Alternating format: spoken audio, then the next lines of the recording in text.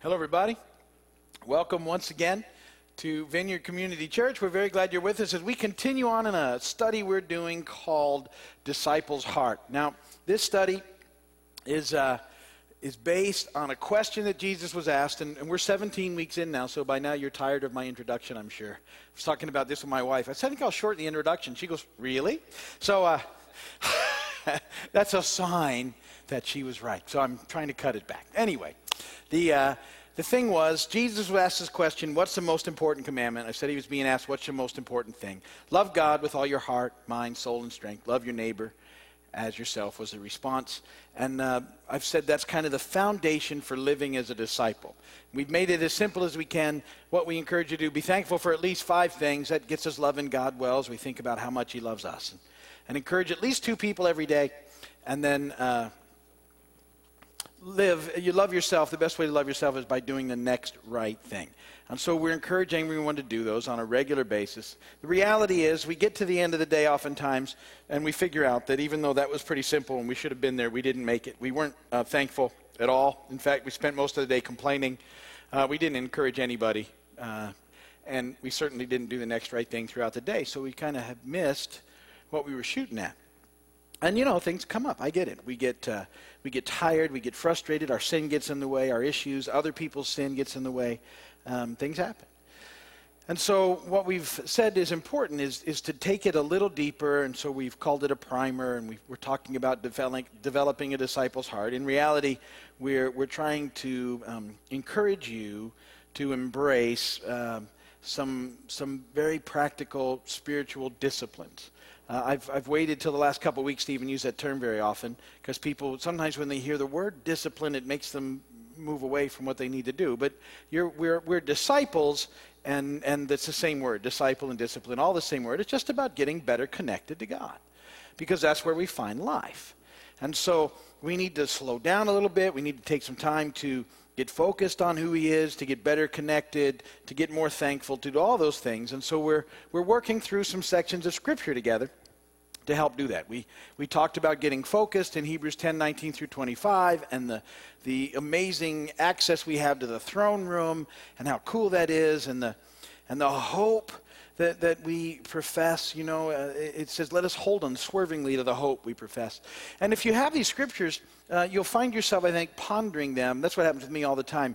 Like today, I spent a lot of time thinking this morning about that one verse. Let us hold unswervingly to the hope we profess.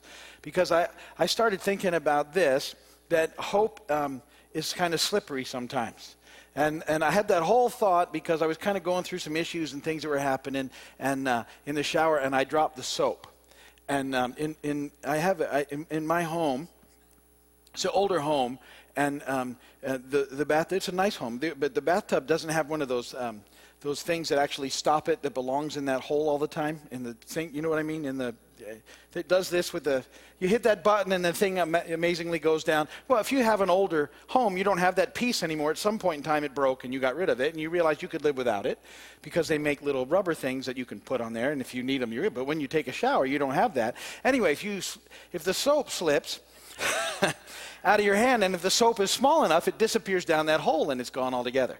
So I've probably given you way too much information, but I thought that in the process that I was thinking that that soap sometimes is a little hard to hold on to, but it's really neat. The soap cleans you and does all sorts of it's very, very helpful. Hope, we're supposed to hold on to it unswervingly, and yet life is always trying to knock it out of our hands to cause us to drop it and to lose it. And so we gotta hang on to that hope. The hold on, and that's why the writer said, hold on unswervingly to the hope that we have in Christ. Just hang on.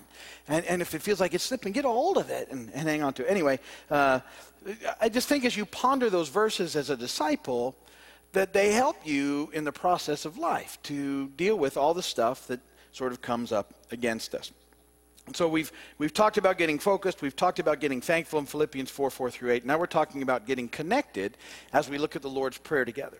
And in Matthew 6, 9 through 13. And I've said that the Lord's Prayer is more than just words to recite or repeat, that it's a guide, if you would. It's a very helpful tool to help us stay on track as we pray. And that I find oftentimes if I don't have something sort of to keep me on track as I pray, I start to think instead of pray. And my mind wanders. Maybe you don't have that issue, but my mind will just go off. And it's not even on good, deep things. I just start thinking about silly things, and I'm no longer praying. I've gone into something different. And so the Lord's Prayer helps me to kind of stay on track with the things that I'm to pray. We start, Our Father in heaven, hallowed be your name, and to connect with him as our heavenly Father, that we're his children. And I begin to pray my prayer in those along that line, and it's very helpful in thinking about how amazing that relationship is that I have with him and what that means. And then, from there we move on into the prayer, Our Father in heaven, hallowed be your name. Your kingdom come, your will be done on earth as it is in heaven. That's a very great part of the prayer to go to. We've talked a little bit about the kingdom of God and what it means and his will in our lives, and that we want him to be in charge, not us. And it's a great sort of prayer area every day, I find, to continue in that process. And then give us today our daily bread, and we spent a lot of time on that last week. The kingdom implication of that is not only for our natural needs, but for our spiritual needs, asking that the kingdom of God that's coming to break through into today, and what that means for us and how important that is, and what a big dynamic that is for us to understand. And we talked about that last week. This week we're talking about forgiveness. And forgiveness, at least once a day is something you need to ponder, if not more often, about how much forgiveness we need, and then forgiving others. And that it's a huge part of the life of a believer is the idea of forgiveness. And because we're to be a grace-filled people, there's something about forgiveness that is probably one of the most representative facets of grace. Forgiveness. It's grace in action. It's the expression of grace. It's all about forgiveness. And so we have to think about forgiveness often and pray about forgiveness. And I know it's, when I get to this part in the prayer, every day I get very serious. And we'll look at that, and I stop and ask God to really search me to know what I'm supposed to move into in that process. We're going to touch on those things today about prayer. But I saw this I thought you might like. Scientists at a Washington think tank met with 3 not very bright people to try and determine how their brains worked or didn't work and function. And so they brought the 3 into the room, and they said, hey, what's 3 times 3 to the first one? And the first not real bright person said 247. And they moved on to the second one, and they asked him the same question, what's 3 times 3? And he answered, Tuesday. So they turned to the third guy, wasn't very smart, and they said, well, what's 3 times 3? And he paused for a moment and thought, and then he said, 3 times 3 is 9. And the scientist went, well, that's correct. How did you figure that out? It was easy, the guy replied. He said, I just subtracted 247 from Tuesday. That's a great joke.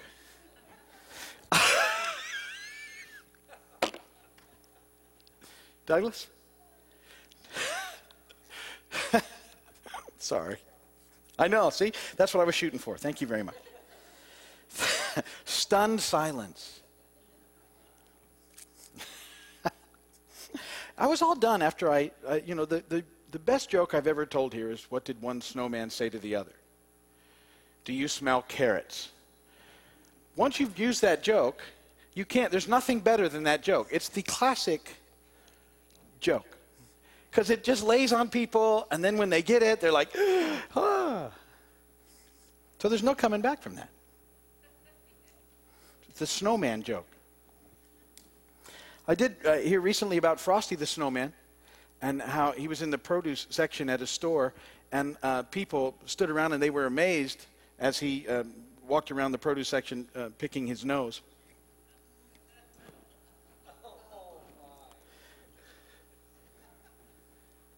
Fran? Thank you. Okay. I should give everybody one of those signs when they come in with a number on it. Have people sit in a special row and hold up the numbers. Okay. So We're looking at Matthew 6, talking about getting connected, talking about God as Father, talking about his kingdom and his will in our lives, talking about the significance of bread, the connection with the kingdom of God. Today we're looking at Matthew 6:12. We're going to talk about forgiveness. The scripture reading for today is Luke 6:37 and 38 out of the Message paraphrase.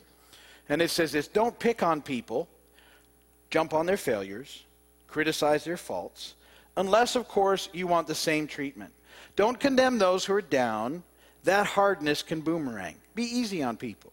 You'll find life a lot easier. Give away your life. You'll find life given back. But not merely given back with bonus and blessing. Giving, not getting, is the way. Generosity begets generosity. And blessed be the word of the Lord. Hold that in context that we talk today about forgiveness. Matthew 6:12, forgive us our debts as we also have forgiven our debtors. Forgive us our sins, forgive us our trespasses. The same concept throughout. Forgive us our sins, God, as we forgive those who've sinned against us. Now there's two parts to forgiveness: receiving forgiveness and extending forgiveness. Or what's in this part of this prayer. And we're going to talk about them both. Let's start by talking about receiving forgiveness, which is vitally important because guilt and shame are weapons and tools of the enemy that he uses to try and keep us away from connecting with God.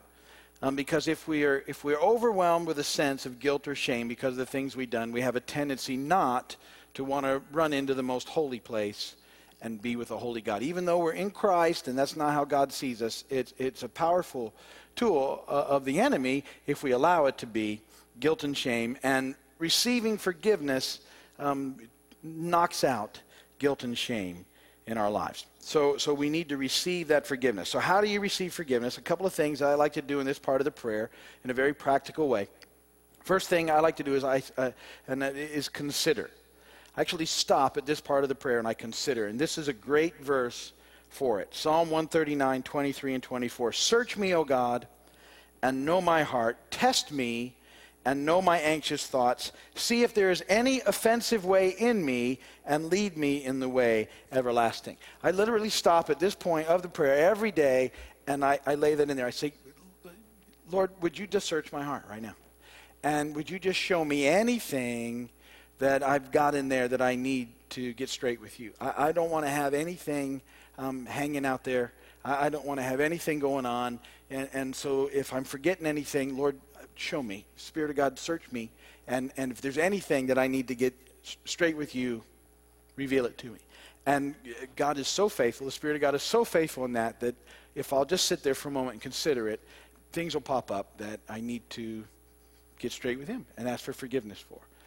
And ask him to forgive me and move into that process. But if you don't take time a lot of times, you'll let a lot of stuff slip that's going on that you really need to deal with. It's not guilt, it's not shame, not a performance issue. Don't need to pretend or hide. God knows everything that we do. It's just getting that stuff straight with him on a regular basis. And I think every day is good. Sometimes for me, it's often throughout the day. I need to go back and get forgiveness. So I ask the Lord to help me with that. And then I confess the things that pop up. That's point number 2. And this is how I get his mercy and grace in my life. Hebrews 4:16, let us then approach the throne of grace with confidence so that we may receive mercy and find grace to help us in our time of need. So I've got this stuff out there, and I know these things need to be dealt with. And in order to receive forgiveness, I have to confess it to the Lord. Now, the word in the Greek for confess is homologeo, which literally means the same word. And here's where you need to make sure you grasp the concept. Confession isn't going to God and say, I'll never do it again, because you can't usually live up to that one anyway. That's not confessing your sin. God, I'll never do that again. Confession is really saying, you're right, God, and what I did was wrong. You're right, I was wrong. Your word was right, I was wrong. You had the right choice, I made the wrong one. You're right, I'm wrong. It's agreeing with God and his word. That's what confession means. That's what you're getting to in the process. Your sin is there, and you're not saying I'll never do it again. You're saying, God, you're right, I'm wrong. And ask him to forgive you and empower you then not to do it again. I mean, that's the goal. And hopefully over time you find that you make progress with these things in your life. That because some people, see, this is where they get stuck, and they think, well, I've already thought I already dealt with it. But if you're still kind of rampant in your life, it means you need to get in there and keep dealing with it. And that when you confess it, you mean it. God, you're right, I'm wrong, and it's not something that I should continue. Help me, Lord. And he does. And so that's the first part of receiving forgiveness. And once you've gone and done that, you need to know, we talked about this a lot, that God loves you, he's for you, he's with you, he's not out to get you, he restores you, and he says, okay, now go out and live it by doing the next right thing. And if we mess up, we go back and do it again. Does that mean we take it for granted? No. His grace for granted? No. Does that mean we think, okay, I can just do whatever I want, doesn't matter because I can run? Of course not. If you have that attitude, you really haven't figured out the heart of a disciple, which is we want to do the best that we can for the Lord in this life, because that's where life is found. And so we move through this process all the time. So 1 John 1:9 says, if we confess our sins, he's faithful and just and will forgive us our sins and purify us from all unrighteousness. We're forgiven, new start, brand new, all is well, we move on. It keeps the enemy from the tools of guilt and shame, keeps us on track, knowing that we need him in the process, but agreeing with him and his word as a way to move along and not continue to do the same things over and over again. So this is a pretty regular process. I tell you, it's every day I stop. Every morning, I'm really stopping, get quiet, because I don't want to carry stuff around in me. Because as a believer, if you don't get forgiveness down, it impacts like every other area of your life significantly. If you don't receive forgiveness, it really messes up your connection with God. And if you don't receive forgiveness, you won't extend forgiveness. And if you don't extend forgiveness, you end up getting bitter, and then it impacts everybody around you. So it's a huge part of the life of a disciple. So we receive forgiveness, and then as we receive forgiveness, we're to extend forgiveness. How do we do that? See, God has forgiven me, so I have to forgive others. We live in a fallen world. We talk about this a lot. And so we're going to hurt people, and people are going to hurt us. Our selfishness and other people's selfishness will cause us all a lot of pain. But we have to be able to forgive those people that have hurt us. And we can't really even begin to do that oftentimes until we realize how much we've been forgiven and that we've received God's mercy and grace in our own lives. And as we do that, then it can flow through us and extend to others. Ephesians 4:32, be kind and compassionate to one another, forgiving each other, just as in Christ God forgave you. But now here we go, and here we get to the big question about forgiveness. Why is it so difficult to forgive people that have hurt us? And as I say this, I always say this very cautiously, because some people have been their level of hurt that they've suffered at the hands of others is so extreme and over the top that they often stop here and go, I can't forgive those. That will never be forgiven. And so I want to approach this understanding that, and then maybe helping you to understand what forgiveness is as we move through this. So the problem that we often have is we have a wrong view of justice and forgiveness. I'm going to read you out of the scripture. If you have your Bibles, you can turn there. It's Matthew 20. It's too many verses to put in the notes. Verses 1 through 16. It's one of my favorite parables in the scripture in dealing with forgiveness, justice, and injustice. And when I read it to you, I want you to have an honest take on it about how it makes you feel what happens, because it's a perfect picture of the way that we view justice and injustice in the world. So verse 1, Matthew chapter 20. For the kingdom of heaven is like a landowner who went out early in the morning to have men work in his vineyard. He agreed to pay them a denarius for the day and sent them into his vineyard. About the third hour he went out and saw others standing in the marketplace doing nothing. And he told them, you also go and work in my vineyard, and I'll pay you whatever is right. So they went. He went out again about the 6th hour, and the 9th hour did the same thing. About the 11th hour he went out and found still others standing around. He asked them, why have you been standing here all day long doing nothing? No one is hired, is the answer. He said to them, you also go and work in my vineyard. When evening came, the owner of the vineyard said to his foreman, call the workers and pay them their wages, beginning with the last one hired and going on to the first. The workers who were hired about the 11th hour came, and each received a denarius. So when those came who were hired first, they expected to receive more. But each one of them also received a denarius. When they received it, they began to grumble against the landowner. These men who were hired last worked only 1 hour, they said, and you've made them equal to us who have borne the burden of the work in the heat of the day. But he answered one of them, friend, I am not being unfair to you. Didn't you agree to work for a denarius? Take your pay and go. I want to give the man who was hired last the same as I gave you. Don't I have the right to do what I want with my own money, or are you envious because I am generous? So the last will be first, and the first will be last.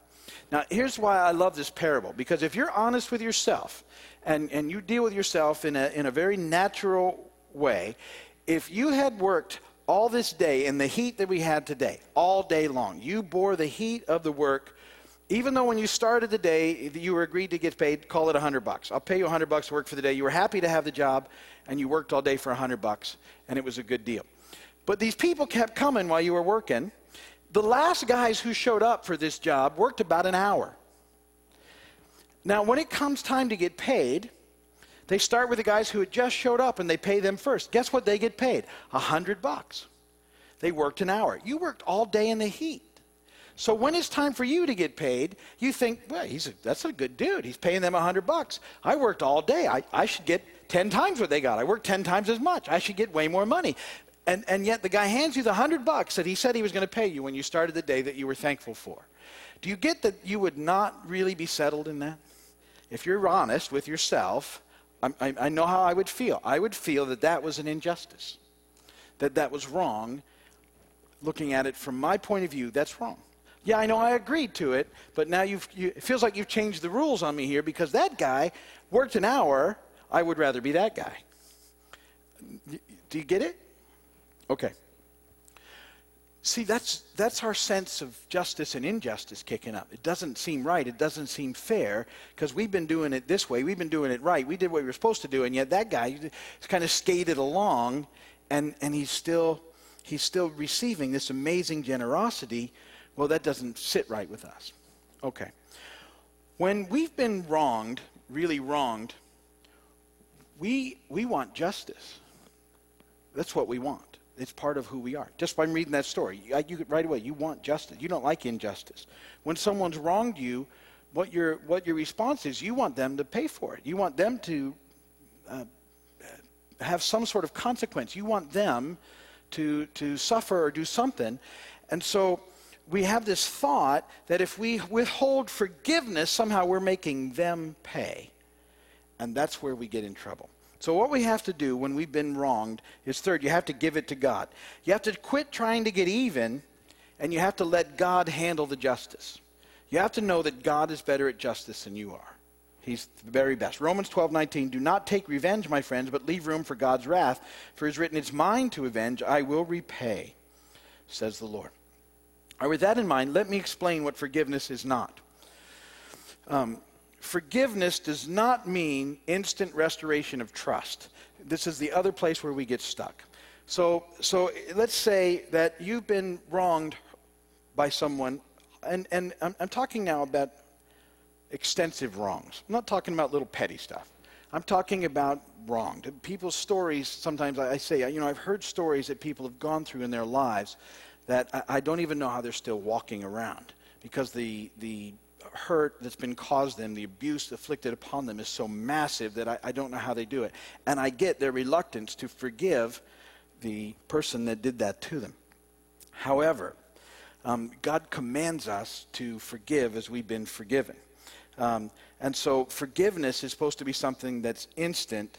Trust, however, is something that's rebuilt over time. Forgiveness is based on grace. Trust is built on works. So now some people are withholding forgiveness because they think if I forgive someone, that means everything just goes back to the way it was, and I'm just opening myself up to the same level of pain and hurt and abuse that I've been receiving. And that's not what forgiveness is. Forgiveness is, I'm just going to let this whole thing go. I've been hanging on to it. I want revenge. I want my format of justice. I want to get even. I've been holding on to this mess deep inside me. And instead of doing that, I'm just going to let God have it now. But that doesn't mean that everything goes back the way it was. It means I'm going to give it to God. That's forgiveness. Trust has to be re-earned. Now, if someone has wronged you and they want to be and have a relationship restored to you, they have to demonstrate repentance and rebuild trust which takes time. It's not an issue of forgiveness. See, because we're supposed to forgive them in the Lord, you forgive people. Because this happens all the time. You've heard it by people who don't want to demonstrate repentance. And they want everything back the way it is, even though they've wronged somebody. They say, well, I thought you forgave me. Well, I have forgiven you, but I don't trust you. And it's not going back to the way it was until I see that you've actually repented, which means you've made significant change in your life. And that's going to take time. Trust takes time to rebuild. It just does. You can't just, when someone has violated your trust, you shouldn't just go, oh, no problem, and let it happen again. That means nobody's learning anything. But it doesn't mean you withhold forgiveness. It means you're forgiven, and here's an opportunity, perhaps, for relationship to be restored. But you're going to have to want to enough that you demonstrate change over time. And it's not as simple as, well, I thought you forgave me. Again, I'm talking about big stuff now. See, part of it is, if someone has wronged you horrendously, God's given you wisdom not to put yourself back in that situation just because you've forgiven them unless they've changed. God doesn't want you to get continually wronged. That's not what God wants for you. He wants you to have life, good life, full life, not to be in that situation. But he doesn't want you carrying it around either in unforgiveness, because unforgiveness only hurts you. See, that's the bottom line of this stuff. That's why it's so important. You have to rest in his grace. That's the fourth point. You have to rest in his grace. If I don't rest in his grace, and remember, forgiveness, I've said, is an expression of his grace, and give the people that have hurt me over to God, I become bitter, and my life then has a negative impact on everybody that I'm in relationship with as well as me. Hebrews 12:15, see to it that no one misses the grace of God, and that no bitter root grows up to cause trouble and defile many. If I allow unforgiveness to take hold of my life, the only person that impacts, well, it impacts me and the people around me. The thing is, it doesn't have any impact on the person that perpetrated the wrong in the first place. They just don't care. And yet I'm sitting here getting bitter and angry and holding on to this stuff, and they don't care. And so the thing that you have to do is you have to let them go. You have to let it go to God. You just say, I'm not going to carry it anymore. That way, then you stop them from having that constant thing in you, that constant jab, that constant knife, that constant bleh feeling. And we have to work our way through that.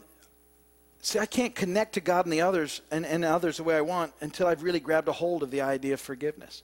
So I actually think about it this way. So I've already asked God to search me to make sure that, the stuff that I've done, that I'm getting forgiven for and working on that. And then in that second part, I start thinking and asking God to show me.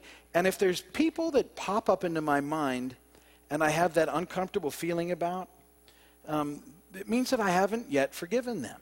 And I need to process through that some more. And I if it's like I don't want to see or anything else, it means I've got to just process this to the point where they don't continue to have that impact on me, because I'm empowering them to continue to inflict their hurt on me at a different level. And so I want to keep processing that back through. One of the things I've discovered is when I can seriously begin to pray for people that have wronged me again, I'm coming in a good direction. I'm getting there. I'm making progress. And pray for them in a good way. Not pray that, that a tornado comes and only wipes them out. Oh, don't think you've never thought about that. God, could you bring a tornado and run it down the neighborhood and only take out that house with them in it so that everybody knows that they've wronged me. And it doesn't work that way. It's not how it works. You have to go, God, it's on you. I'm just giving it to you. I'm not going to let them have any more negative impact in my life by withholding forgiveness. I'm giving them to you. And it doesn't mean I'm going to trust them. I may never trust them again. I may never put myself back in relationship with them again because they're not trustworthy. And that's a perfectly safe boundary. That's not a lack of forgiveness, because you've already given them to God. I've forgiven you. I'm just not going to carry you around inside me anymore in bitterness. I'm just not going to do it. So we let them go in that. This is a huge part of the life of a disciple. And so I want to encourage you to take a hold of it and make sure you're thinking about it and moving through forgiveness on a regular basis every day. I'm going to stop there for today. Something else to think about, consider, and have you pray about and really keep this point. It's a very important part of the life of a disciple, receiving and extending forgiveness. Amen? Amen. Okay, if you're watching by video, thank you so much. If you're on television, wherever watching us, we appreciate you. We know how valuable your time is. Thank you for spending these moments with us. Hit the website if you need anything from us, and we'll see what we can do. We'll be praying for you. So God bless you all.